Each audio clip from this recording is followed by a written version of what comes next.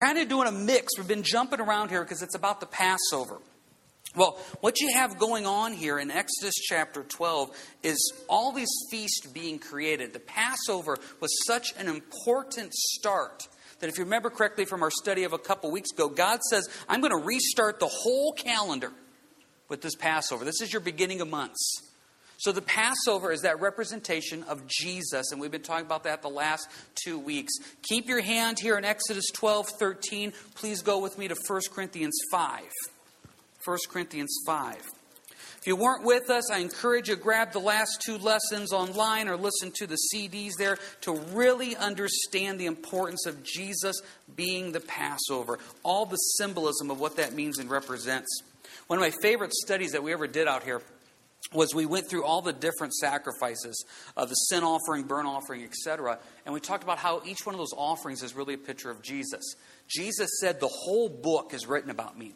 If you go back and you read Exodus, Leviticus, Numbers, Deuteronomy, and you don't read it through the eyes of Jesus, it comes across very boring, just to be honest.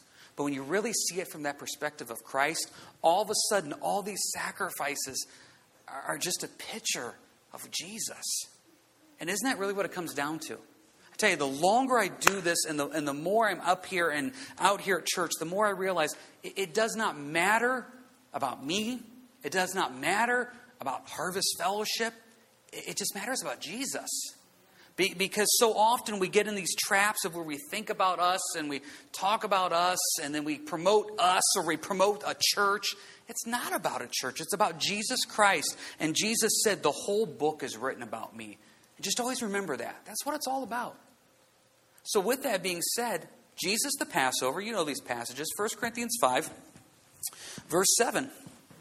Your glorying is not good. Verse 6. Your glorying is not good. Do you not know that a little leaven leavens the whole lump? Therefore, purge out the old leaven, that you may be a new lump, since you truly are unleavened. For indeed, Christ, our Passover, was sacrificed for us. Therefore, let us keep the feast not with old leaven, nor with the leaven of malice and wickedness, but with the unleavened bread of sincerity and truth. Verse 7 is your key. Christ is the Passover. That's what we've established. Now, keep your hand here in 1 Corinthians because we're going to come back to this and make reference. But now jump back to Exodus 12. So Christ is the Passover. Well, if you're looking at this from a Jewish feast perspective, you have the Passover that begins on the 14th of the month. And then you go right into something called the Feast of Unleavened Bread. And then you go into something called the Feast of First Fruits. So the Passover represents Jesus' sacrifice. We just read that, 1 Corinthians 5:7. Then it said the unleavened bread. Well, what's unleavened bread? Let's take a look at this. Exodus 12. Let's go ahead and start here in verse 15. 7 days you shall eat unleavened bread. On the first day you shall remove leaven from your house. For whoever eats leavened bread from the first day until the 7th day, that person shall be cut off from Israel. On the first day there shall be a holy convocation. Some of your translations, assembly, festival. And on the 7th day there shall be a holy convocation for you. No manner of work shall be done on them. But that which everyone must eat, that only may be prepared by you. So you shall observe the feast of unleavened bread. For on this same day I will have brought your armies out of the land of Egypt. Therefore you shall observe this day throughout your generations as an everlasting ordinance. In the first month, on the 14th day of that month at evening, you shall eat unleavened bread until the 21st day of the month at the evening. For 7 days no leaven shall be found in your house. So whoever eats what is leavened, that same person shall be cut off from the congregation of Israel. Whether he is a stranger or a native of the land, you shall eat nothing leavened. In all your dwellings you shall eat unleavened bread. See, if we just read that, okay, Lord, what are you trying to tell us? That's why it's so important to have the 1 Corinthians 5 passage. See, when you get to 1 Corinthians 5, you see what Paul is teaching us. Paul is teaching us that leaven represents sin. So therefore, when you see the Feast of Unleavened Bread, it's a picture of getting all the sin out of your life. So follow this. This works out so perfectly. The Passover represents Jesus' sacrifice.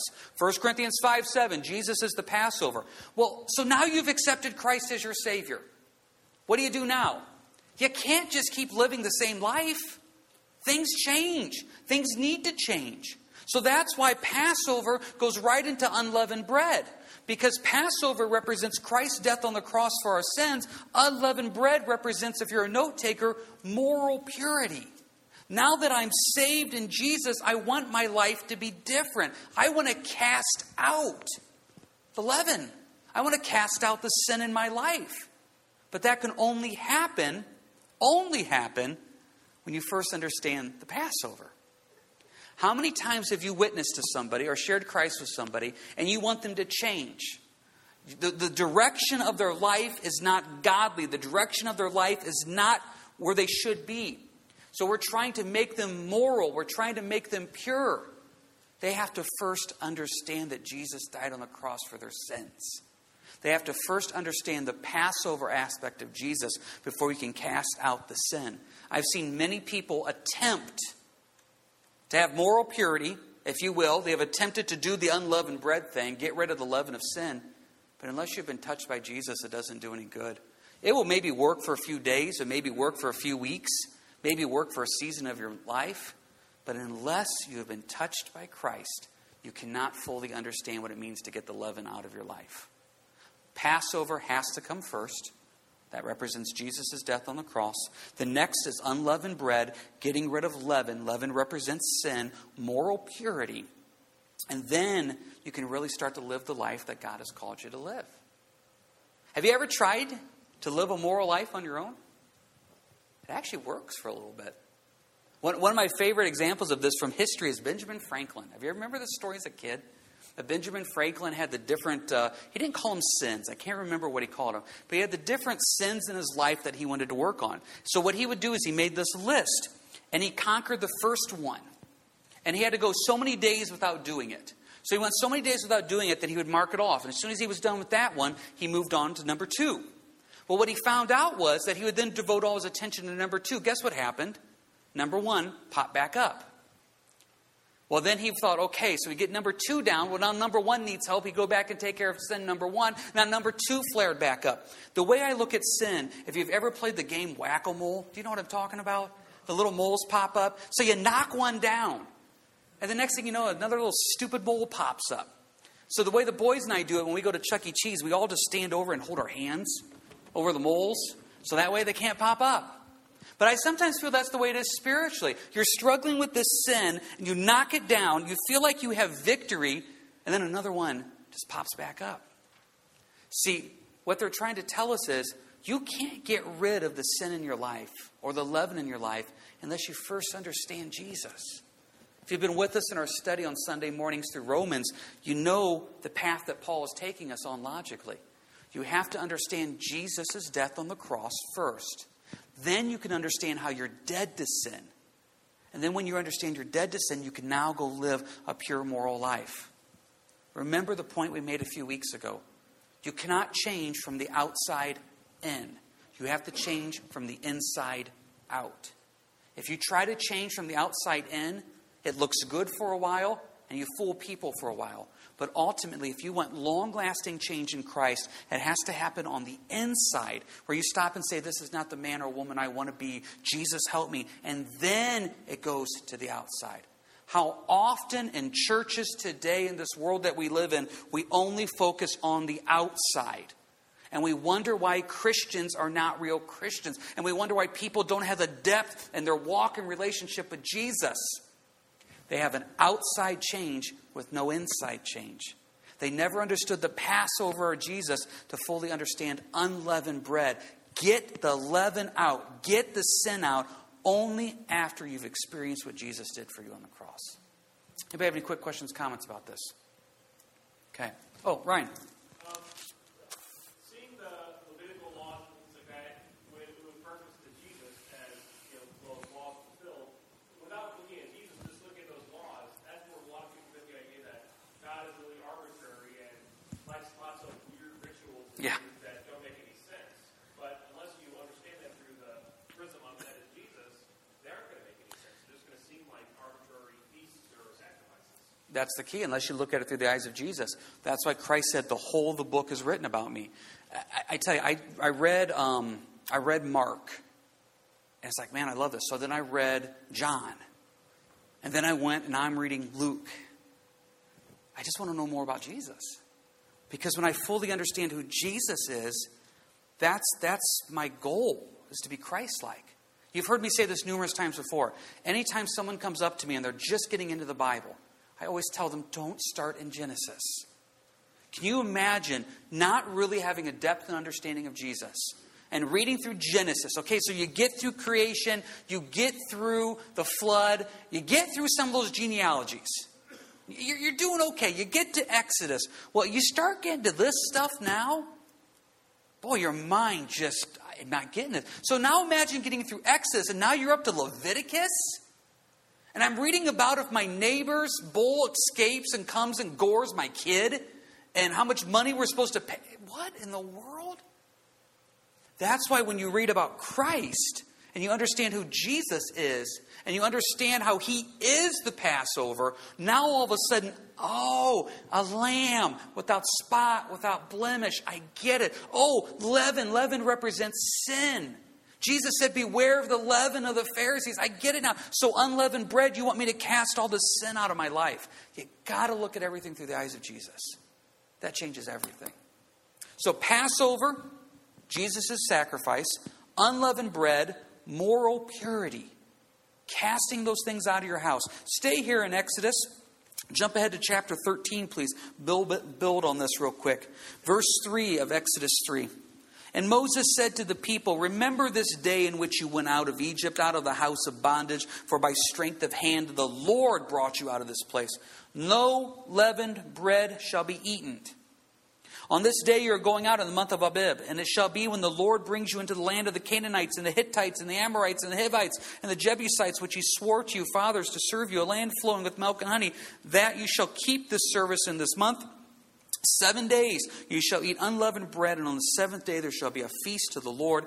Unleavened bread shall be eaten 7 days, and no leavened bread shall be seen among you, nor shall leaven be seen among you in all your quarters. Now just take, for example, verse 7. And just take the phrase unleavened bread and just put sin in there. Verse 7. Sin shall not be eaten 7 days. And no sin shall be seen among you, nor shall sin be seen among you in all your quarters. Now I get it. I don't want to partake of sin. I don't want sin in my house.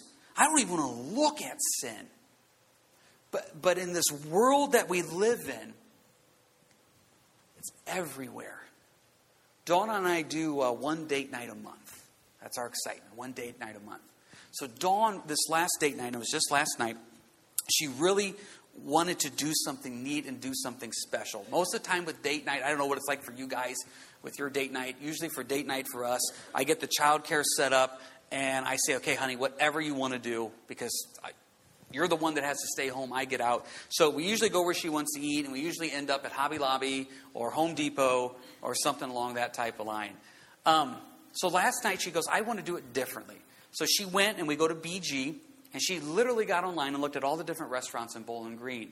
Every single one. And she said, okay, pick your food item, without telling me what restaurant we're going to. So I picked what food item sounded good. And so she said, okay, since you picked this food item, and she kind of then picked a menu. And then just for fun, she said, okay, now we're going to go to this restaurant and eat there, because that's kind of where you just pick the food, just to be different. We've never been to this restaurant before. So we walk in, and as we sit down, and it's got the one where the world we live in today, you know how if you ever go to a restaurant, you just can't have one TV. You know, it's got to have 20. And there's no sound, so you're just like watching, and you're wondering what they're saying.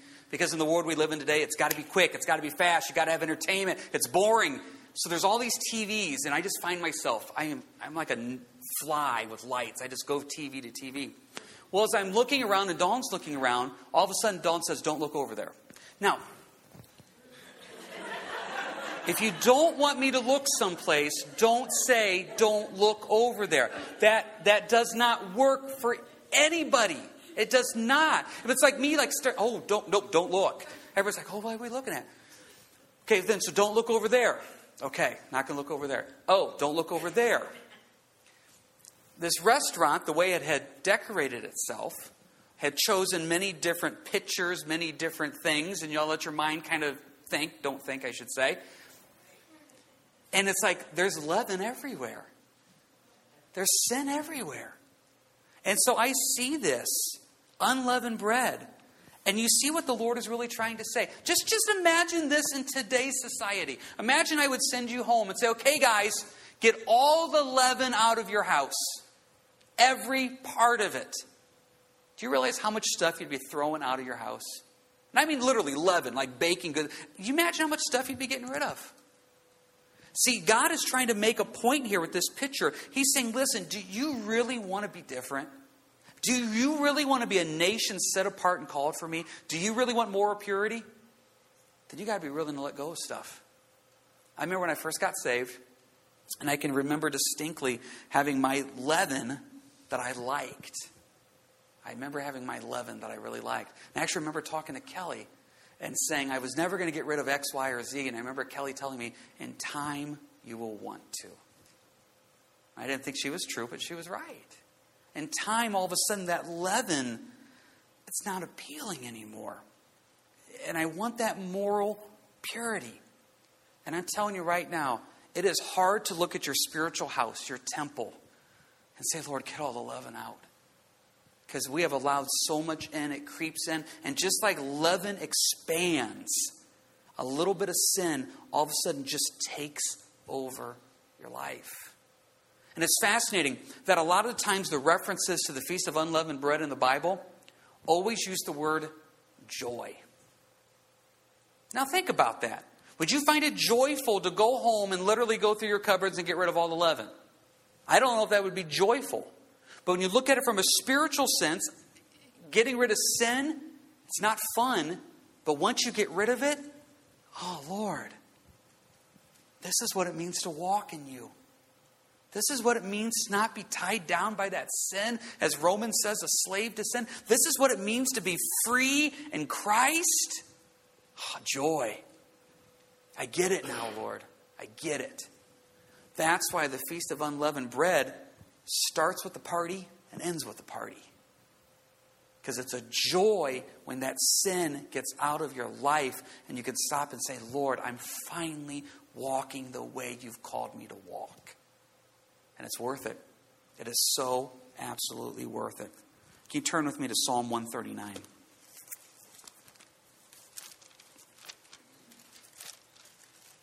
Passover, Jesus' sacrifice, unleavened bread, moral purity. I'm just going to go ahead and share first fruits if you want, because there's a great passage in 1 Corinthians 15 about Jesus as our first fruits. First fruits shows newness of life. Think about this. Isn't this just a great pattern? You understand Jesus died on the cross for your sins, so now you have the sacrifice.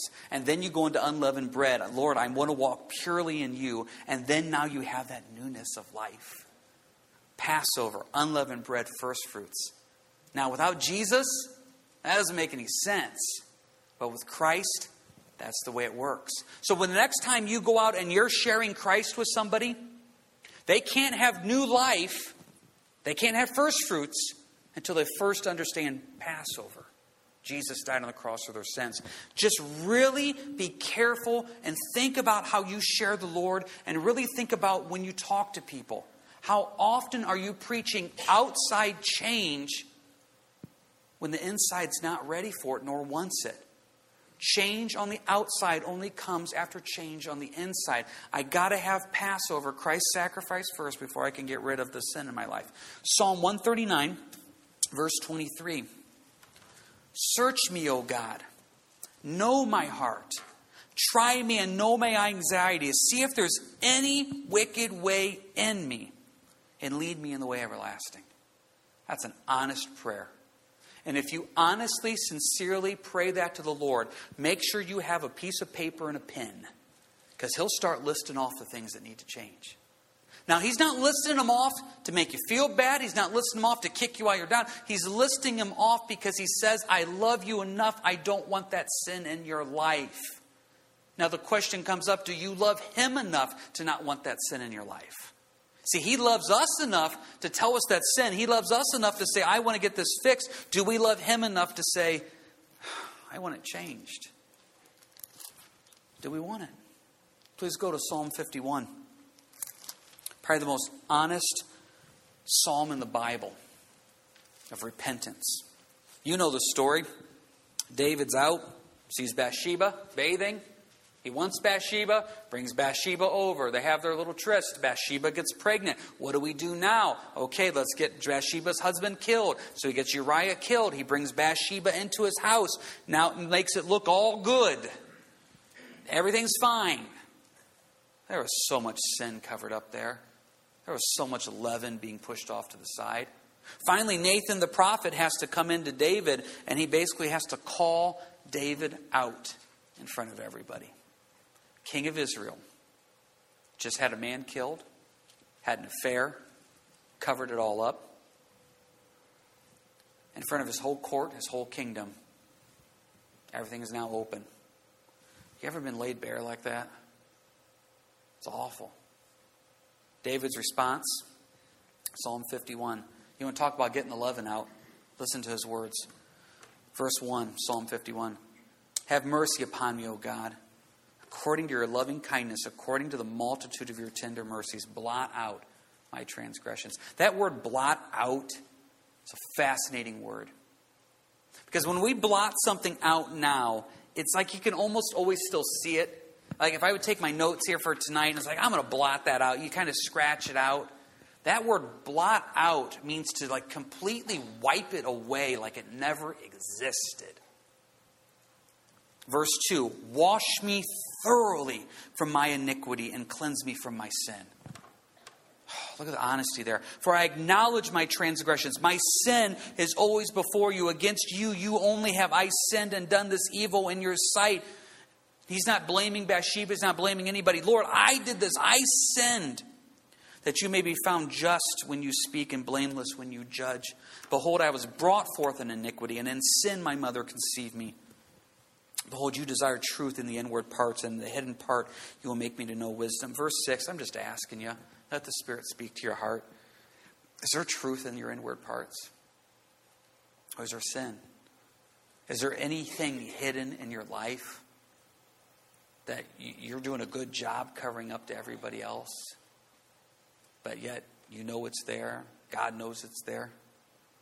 Verse 7, purge me with hyssop. Remember hyssop, we talked about that a couple weeks ago. Hyssop was part of the sacrifice of the lamb for Passover. Hyssop was used at the death of Jesus on the cross. Hyssop represents cleansing from sin. Purge me from hyssop. Purge me with hyssop, and I shall be clean. Wash me, and I shall be whiter than snow. One of the last snowfalls that we had in the year, we were all sitting there at supper, and we were talking about whiter than snow, and we were talking about just how that represents that.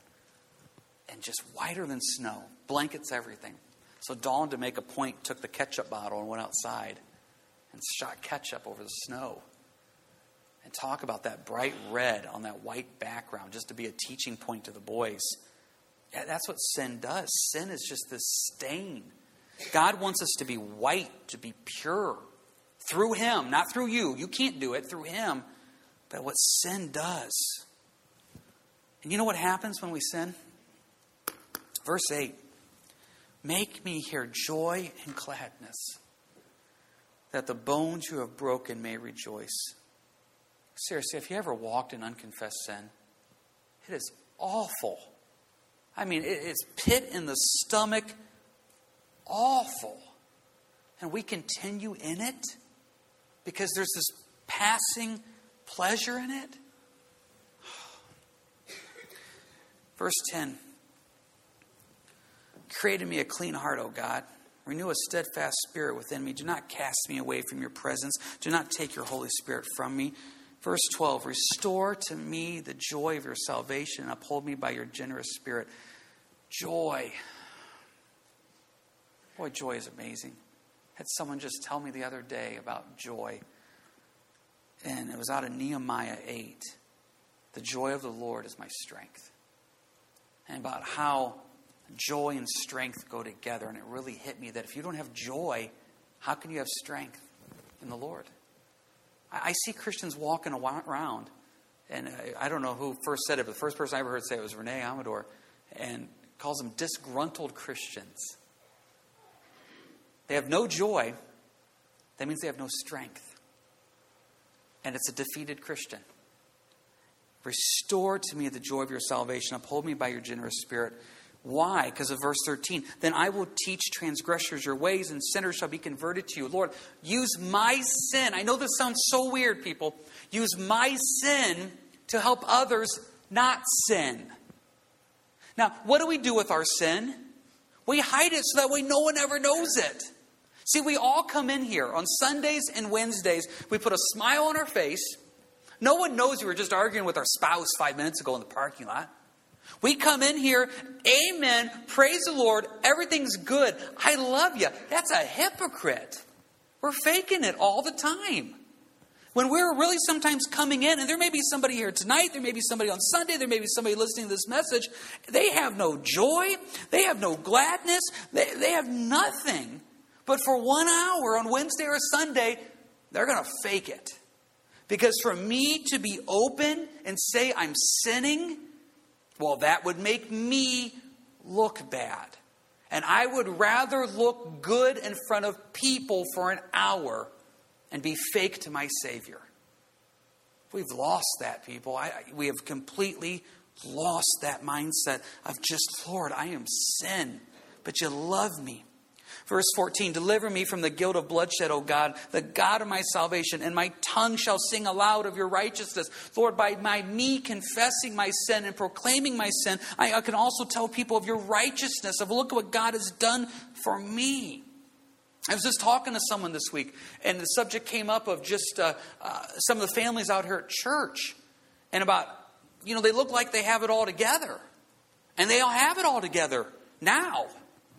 They didn't have it all together 20, 30, 40 years ago. I've heard their testimonies.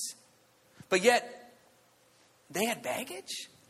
I mean, they had problems because they sure look like they've just probably were the people that got saved in the crib, spoke in tongues at 2, and walked on water at 4, and they memorized the Bible by 6. You know what I mean. No, they stumbled and fumbled through life into probably their mid-40s or 50s, got it figured out in Jesus. You just don't realize it. Maybe if we were more honest and open about our struggles and our pasts. Oh Lord, open my lips, my mouth shall show forth your praise. For you do not desire sacrifice, where I would give it. You do not delight in burnt offerings. Do you realize verse 16 is heresy for a Jew? Do you get that? What do you mean you don't delight in burnt offerings? Leviticus, he wants burnt offerings. You do not desire sacrifice. No, I'm pretty sure I've read Exodus, Leviticus, Numbers, and Deuteronomy. God likes it when animals are killed. David is saying that's not what you want. You don't want just some action. You just don't want some lip service. What do you want? Verse 17, the sacrifices of God are a broken spirit, a broken and contrite heart. These, O God, you will not despise. God says, I want your heart. So, do you have leaven in your life? Do you need to have a little feast of unleavened bread right now? Do you have sin? See, because we don't have it all figured out. And I think we like to pretend we do. So when I read through this, Psalm 51 and the Feast of Unleavened Bread, man, I look at verse 8. I want the joy. I want the gladness. I want verse 12, the joy of salvation again. So what I decided I was going to do tonight is, we're going to close up here and we're going to go to prayer. Because I think it's important as a pastor, as a teacher, to lead by example. And I think in James, where it says, confess your trespasses to one another, that doesn't mean you go to confession. It doesn't mean that you go to somebody and say, okay, forgive me. It means that you go sometimes to your brothers or sisters in the Lord and you open up your heart to them and you say, listen, I'm struggling with this and I could really use prayer. James 5:16, confess your trespasses to one another and pray for one another that you may be healed. There's an individual out here that has come to me before and opened up the darkness of his heart, of the things he struggled with. And it took a lot of guts for him to confess. And I tell you, I respect that guy more than you could ever imagine because he was somebody that was willing to come and say, I'm struggling. And so I look at this and I want joy. I want gladness. So, what do I struggle with? Now, just be careful. Don't think this is going to be some type of, oh boy, James has got a bombshell to drop. Now, I'm an idiot. You already know that. But, if I'm looking at this, what do I struggle with? I struggle with me. I struggle with I think I'm important. And it's not pride, because I know me. I've been teaching Wednesday nights. I wouldn't do this on a Sunday because I don't care about the Sunday people, but the Wednesday people, you guys are special to me. Because I've been teaching Wednesday nights for 18 years now.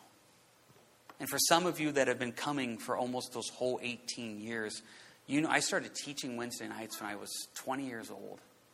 And I've grown with you. You've grown with me. And I still remember the first people that were there. I know some of you guys were there the first Wednesday night I taught.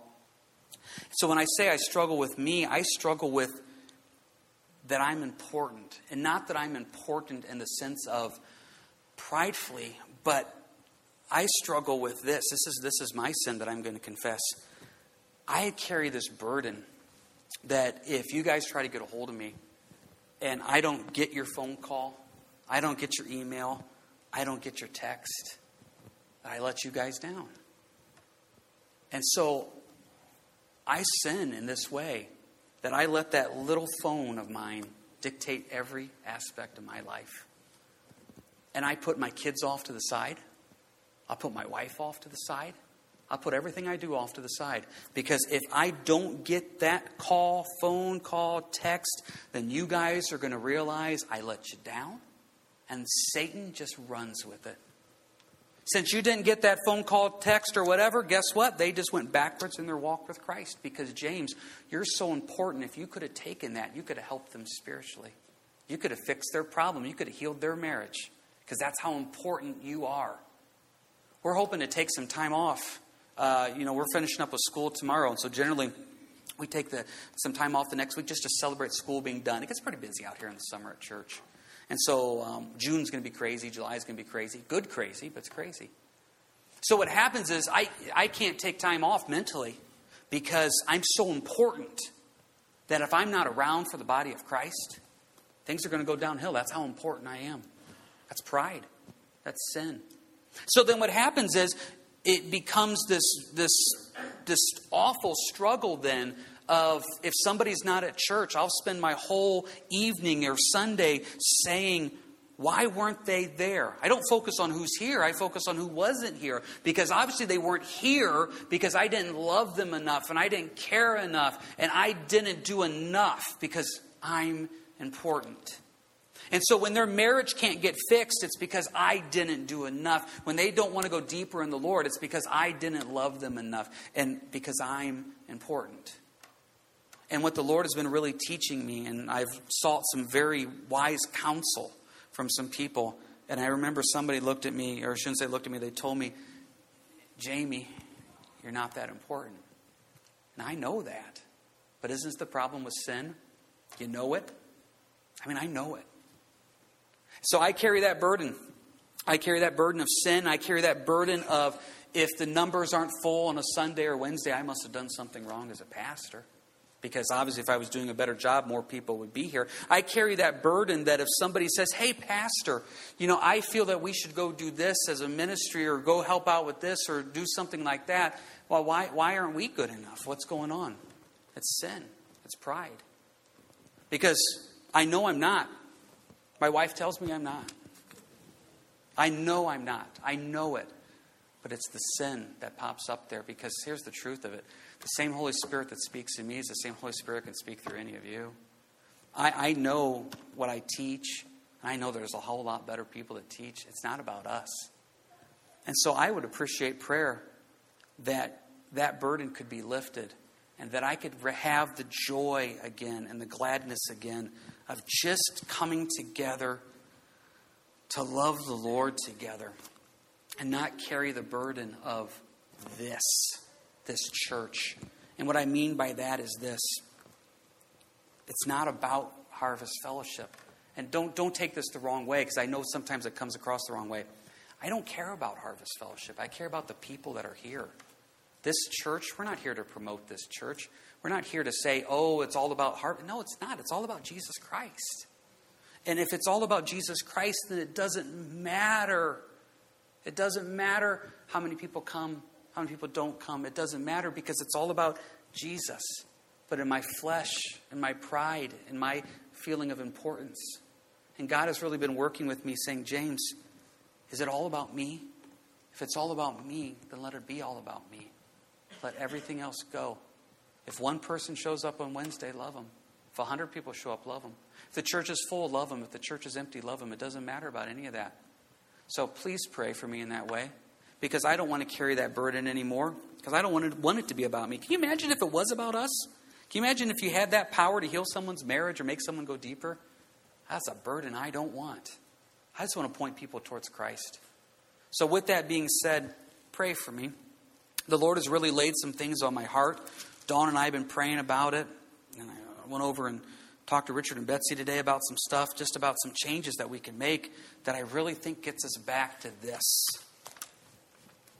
Really. And when I say that, I mean, look at how they did it in Acts, and Titus, and Timothy.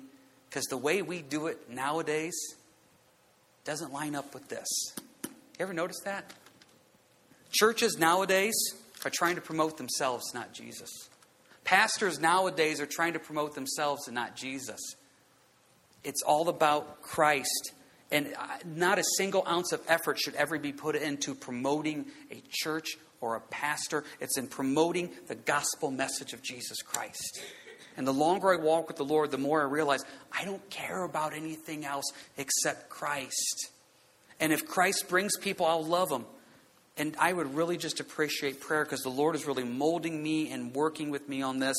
And I want the joy. I want the gladness. I want the joy of my salvation, because I want to be able just to say, Lord, it's all about you, not about me. So that's my confession. So now we're going to start with Marcus. Go ahead, Marcus. I'm just kidding. I knew Marcus could handle it. So I wouldn't call on somebody else. I knew Marcus could handle that.